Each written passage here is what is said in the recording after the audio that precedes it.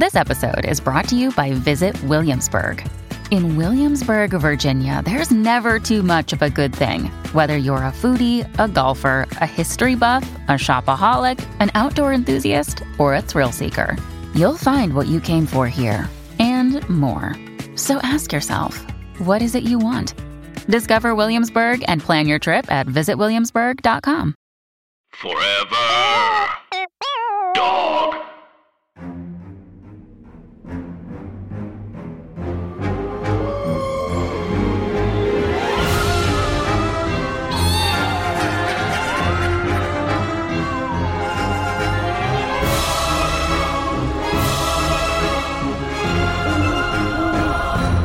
Hey, Anna. Oh, that's my dog, but also me. Hi, Andrew. And hey, everybody else. Hey. Oh my God. Hello. This is Keep it. Yeah, we're keeping it. This is Scary Stories to Tell on the Pod, a podcast about the Alvin Schwartz, Stephen Gamble, Scary Stories to Tell in the Dark books. In which we cover each story week by week. And we also will have a separate urban legisode. Which is what this today is, baby. Greasy dog. I feel like, is it cool if I just dive in? Because Please. Anna, it's my turn today, and I'm Take us there. so Oh my very God, excited. I'm so excited. You told me what it was, and I have never heard of it. I know. I'm so excited. I also had never heard of this before. I truly Googled, has a ghost ever murdered somebody? And this is what popped up. Please. The website is called prairieghosts.com. Good. So we're already off to a good start. That's like all I ever want to know. And so I'm going to start by reading the story. Then I'm going to talk about the larger context of it. Please. The title is called The Killer Ghost of Eastern Kentucky. And while this is not so much an urban legend that you've probably ever heard of, it is like a Kentucky scary story that's been covered in a book called Beyond the Grave by Troy Taylor that was published in the year 2000. Troy. Okay. Are you ready for this? Yes. It's truly crazy. I'm scared. In 1938, stories of a killer ghost began to be told in eastern Kentucky. Even though no one ever saw this malevolent apparition, it was said to have caused 5 very similar and unexplained deaths. The ghost did it. In June of 1938, a man named Carl Pruitt came home from work one night and found his wife in bed with another man. After her lover escaped by jumping out the window, Pruitt strangled his wife with a small piece of chain. That's nuts. A number 1. Why do you keep chain in the house? Did you have it on you? Was that the most immediate murder weapon? Carl. Immediately after, perhaps having just realized the depth of his madness, I love that as a little touch, Perhaps. he committed suicide. Good. He was buried in a separate cemetery from his wife. A few weeks after he was buried, visitors to the cemetery began to notice a pattern of a chain that was slowly forming on Pruitt's gravestone. The chain was caused by an unusual discoloration in the stone, and it slowly gained links. At one point, it stopped growing, and a number of local residents suggested that perhaps the supernaturally marked tombstone should be removed from the graveyard and destroyed. But officials scoffed, and nothing was done about it. They scoffed. In unison. The whole Chamber of Commerce at the same time went. A month or so after the chain stopped growing, a group of boys were riding their bicycles past the cemetery one afternoon. One of them, a boy named James Collins, decided to throw a few stones at Pruitt's cursed gravestone. No. Probably just to prove that he wasn't afraid and had little use for spooky stories. Probably. You come up with something better. Whatever the reason for his actions, the hurled rocks managed to chip several spots on the stone. As the young men started home, Collins' bicycle suddenly began to pick up speed to the point that he could no longer control it. It veered off the road and collided with a tree. Then, in some unexplained way, the sprocket chain tore loose and managed to wrap itself around the boy's neck, strangling him to death. Rumors quickly spread about this remarkable occurrence, especially after an examination of the Pruitt tombstone revealed that no marks or chips marred the surface of it. The other boys knew what they had seen, however, and their breathless accounts only fueled speculation about a vengeful ghost. Here we go. James Collins' mother was especially heartbroken over her son's death. Sure. Go figure. Makes sense. Less than a month after his accident, She went to the cemetery and destroyed the Pruitt gravestone with a small hand axe. Ma'am? She pounded and hacked at the stone until it lay in dozens of pieces. The following day, she was hanging the family wash on the clothesline. Ironically, this is the wrong word. She slipped and fell, and her neck became entangled in the line. She twisted and tried to get free, but it was of no use, and she strangled to death. The legends say that after she died, the Pruitt tombstone showed no signs of destruction. That feels suspect. So they found it in pieces and then it was back together. That's where I begin to be like, I don't know about this. There are narrator problems. Yeah. Needless to say, news of this most recent incident spread.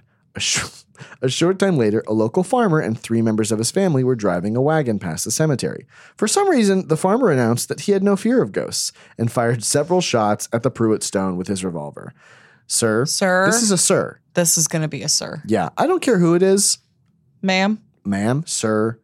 Ma'am. Individual. Yeah.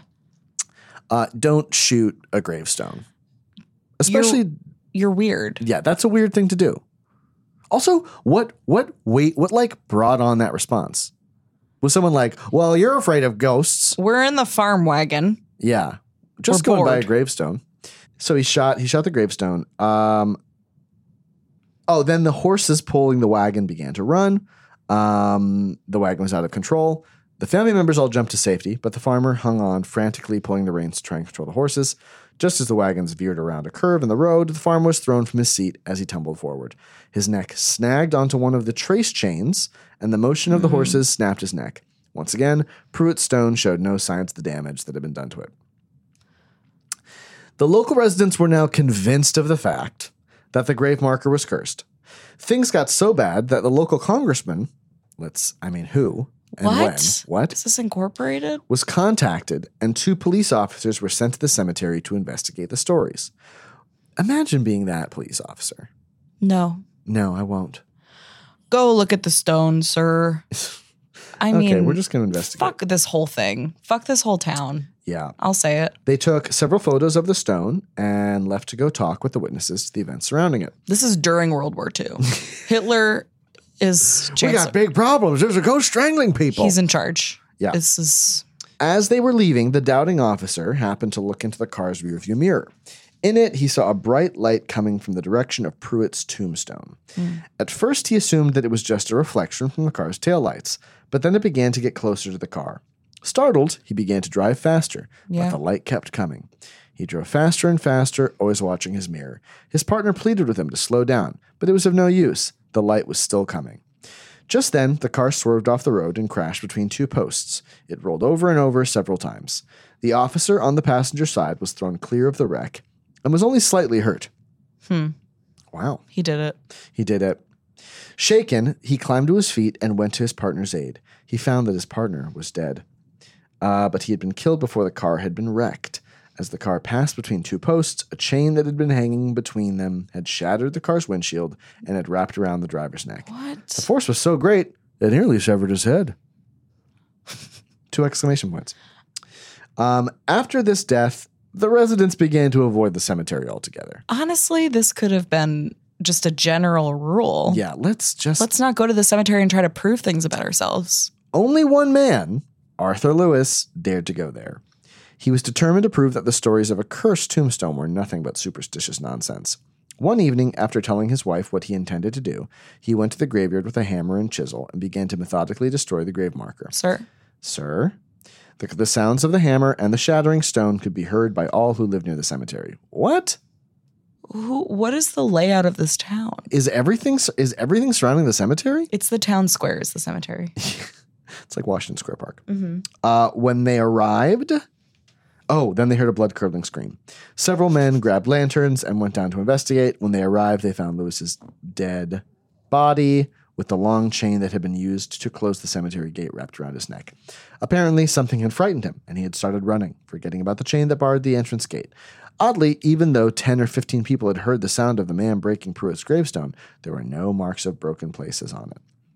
After the last death, the other bodies in the cemetery were removed and buried again in other locations. What? Highly doubt that they removed the bodies. That's so many. People gradually moved away, and the small burial plot was forgotten. Since Pruitt had no family left to care for his grave, the site became overgrown and tangled with weeds. In 1958, it was destroyed for good by a strip mining operation. The 5 strange deaths, all linked by chains, were never explained. So I read this and I was like, this fully has to be fake. Yeah. And I was like, but it's in like 2 or 3 ghost books about like ghosts of Eastern Kentucky. With first and last names. With first and last names, fairly recent, 1938 to 1958, very trackable. So then I did some other investigating. And there's another website called CLTV Nation. And in this essay called Anatomy of a Ghost Story, The Search for Carl Pruitt, Jason B., that's all I have in terms of the author. Reasonable. Yeah. Says like, this story is the only story that is in like ghost story books with like hard, tangible, like here are first and last names. Here's when it happened. Here's the town it happened in. And this is a ghost that murdered people. So he was like super excited. He went about investigating it.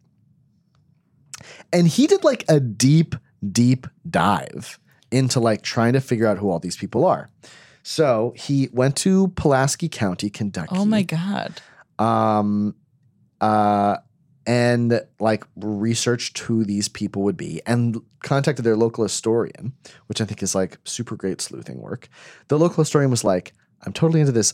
I have no idea. We do not tell this story. Like I have no idea where this story came from. This is not part of our local lore at all. He found, Jason B. found someone with the name Carl Lewis, who died by suicide in like 1901, who was a carpenter like Carl Pruitt, which might have like kind of started that thing altogether. But none of these other people have any record of ever living in Pruitt County. So then this guy like tried to track where this story came from. And who did it bring him to? It brought him to the author of Beyond the Grave, Troy Taylor, and was like, "Hey, I know you have this story that it's like, collected from Eastern Kentucky lore. Would love to have some information." And then Troy Taylor was like, "Absolutely, I'd love to send you my references," and then just full on ghosted him. Oh, and completely just disappeared and did not. So what incredibly rude. What feels more likely? 2 options. That's a crime. Yeah. One option is this guy just came up with a pretty good scary story to tell, and then was like, yeah, this is part of Eastern Kentucky lore.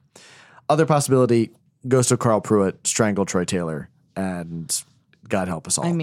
But I think what I love about the story is how not like vague or like mysterious or romantic it is. It's like man killed his wife with chain. His ghost now kills people with chains. They all dead. We had to move his body. It also feels like the way in which the chain and the destruction of the grave, like the plot mechanics of that. Yeah, that's too much. It reminds me of myself. I'm like, yeah, and then the character sneezes and then the tree falls down and that leads us to our act 2. Like, I feel like you're more artful than the tombstone. Chord, I'm learning, but the chord, like the chain at the biggest thing for me is the one where he drove through it.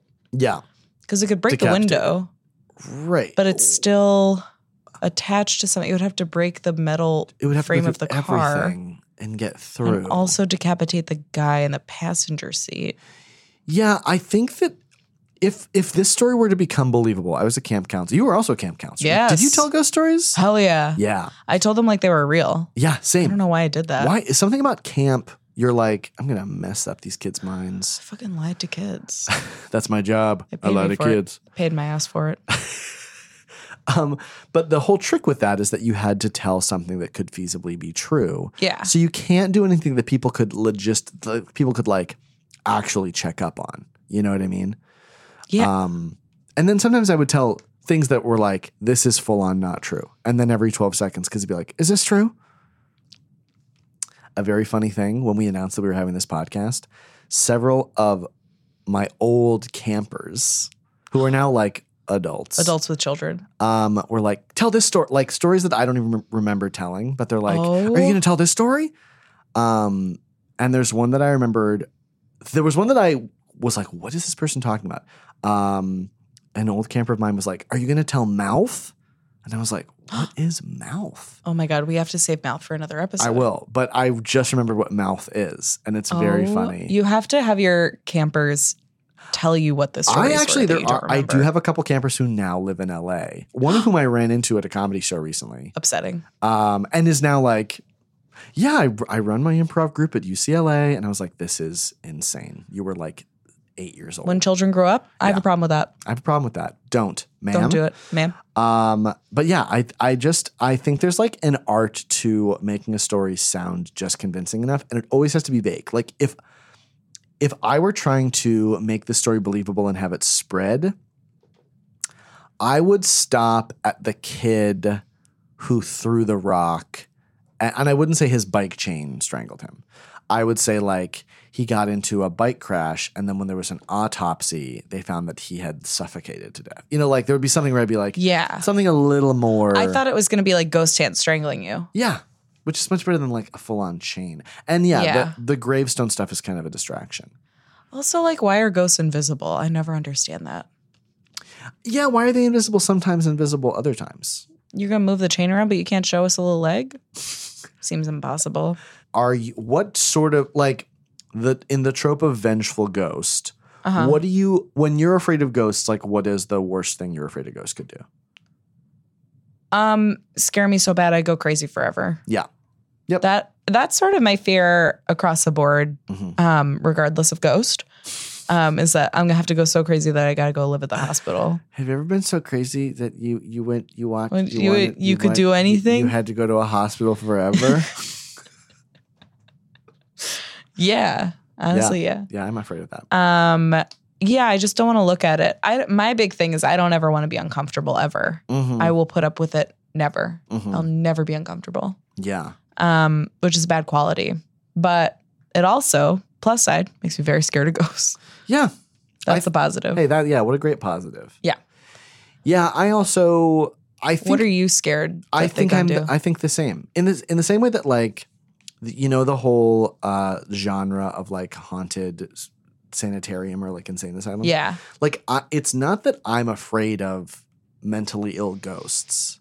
It's that I'm like, they must be so mad. They're so mad, and they all live together. Right. So they're on the same page. Because also, like, it just must have been horrible. Like, awful. Being like in, you know, like Danvers mental institution or whatever. Like, that must have been so terrible. I mean, I'm scared that a ghost will be mad at me in the same way that, like, most of my fears are like, oh my God, is my friend mad at me? That person's mad at me. The concept of living in a haunted house and the ghost is mad at me would just be, because it is passive aggressive. Anything they do. That I feel like would be fun because then I could play the victim, which I love. But I think I'm afraid that a ghost would just interact with me. My big fear is like unwanted conversation. And that's what a ghost is. Yeah. They're like, hi. And you're we didn't make plans. It's like getting a phone call from someone unexpectedly. Oh, the pit in your stomach. Yeah. A ghost is a phone call. A ghost is a phone call. You have no choice but to answer. Oh, boy. A ghost, no. You know what a ghost is? Yeah. A ghost is a FaceTime call. Oh, it's a FaceTime call, and you're not wearing a shirt, and you're in your home, and you know that it's all your friends contacting you from a place, being like, "What's going on?" You know, hi, we're being fun. We FaceTime. Yeah, I accidentally FaceTimed our group text. Yes, you did. Because I had my phone in my armpit, and I was like chasing Ladybird around while wearing a swimsuit or something. And 3 people joined, which is how I know I have good friends. Oh, that's nice. They were just watching my pit. Watch my pit. And I also couldn't hang up. I couldn't figure out how to hang it up. Oh, wow. There was no like hang up button. I'm because my name is Andrew. I'm very often the first in people's address books, contacts. I'm the same way. And right, yeah. And when one of my nieces was a baby and she'd get a hold of my brother's phone, like I would just be the first name to call because I'm like there. Oh. And then I would hear just like baby breathing. And it was like the most unsettling, just like, Just like about to, and then I would like call my brother back and be like, is everything okay? Like, it's so weird to be talking to a voice that you know is a baby that can't really understand. Like, a baby is a ghost. A baby? A ghost is a baby. What is a ghost? A ghost is a baby. A ghost? Real quick, I worked at a hotel and a man brought down in the morning his like, maybe, I don't know how old babies are, but like somewhere between 9 months and like a year and 3 months daughter. And he like walked up and like put her down on the counter, said, hi, this is Elise or whatever her name was. Love that. She picked up the phone in the middle of the night and she likes to push buttons. She's in a button phase and she pushed a bunch of buttons and then fell back asleep. And we woke up and I believe she long distance dialed Russia and then just left the phone off the hook. And they had a phone call that I think was like $900 because it was a long distance international call from a hotel phone that lasted like 8 hours. Who was on the other end for that long? I think it was like some kind of I don't know what she called. I definitely, when I was working in like as like a administrative assistant, and someone called me, and it was definitely like a baby on a hotel phone, and it just gave me reason to be on the phone and not do anything for several hours. Oh, that's really good. That would be great. Mm-hmm. Yeah. Oh, you know what? Let me look that up for you. A baby is a phone call. Great. Yes, a ghost is a phone call. Yes, I'll hold. A ghost is a baby phone call. A baby is a phone call from God. Yeah, this is definitely for another episode, but you worked as a hotel concierge. You must have tons of ghost stories. I do. Yeah, that will be a whole episode. I wish I should have more, but I have what they call a soft memory. But I got some. I just stayed at this hotel in Evanston, Illinois, which is a beautiful little town. And the hotel was called the Homestead. And it was like a big, beautiful, old, like 1920s hotel. And I was working at Northwestern for a week, and they put me up in a very nice suite, and my collaborator, Andrew Butler, had his own suite too. And it was funny because I looked it up. I was like, is this place haunted? And I didn't see anything, which is good.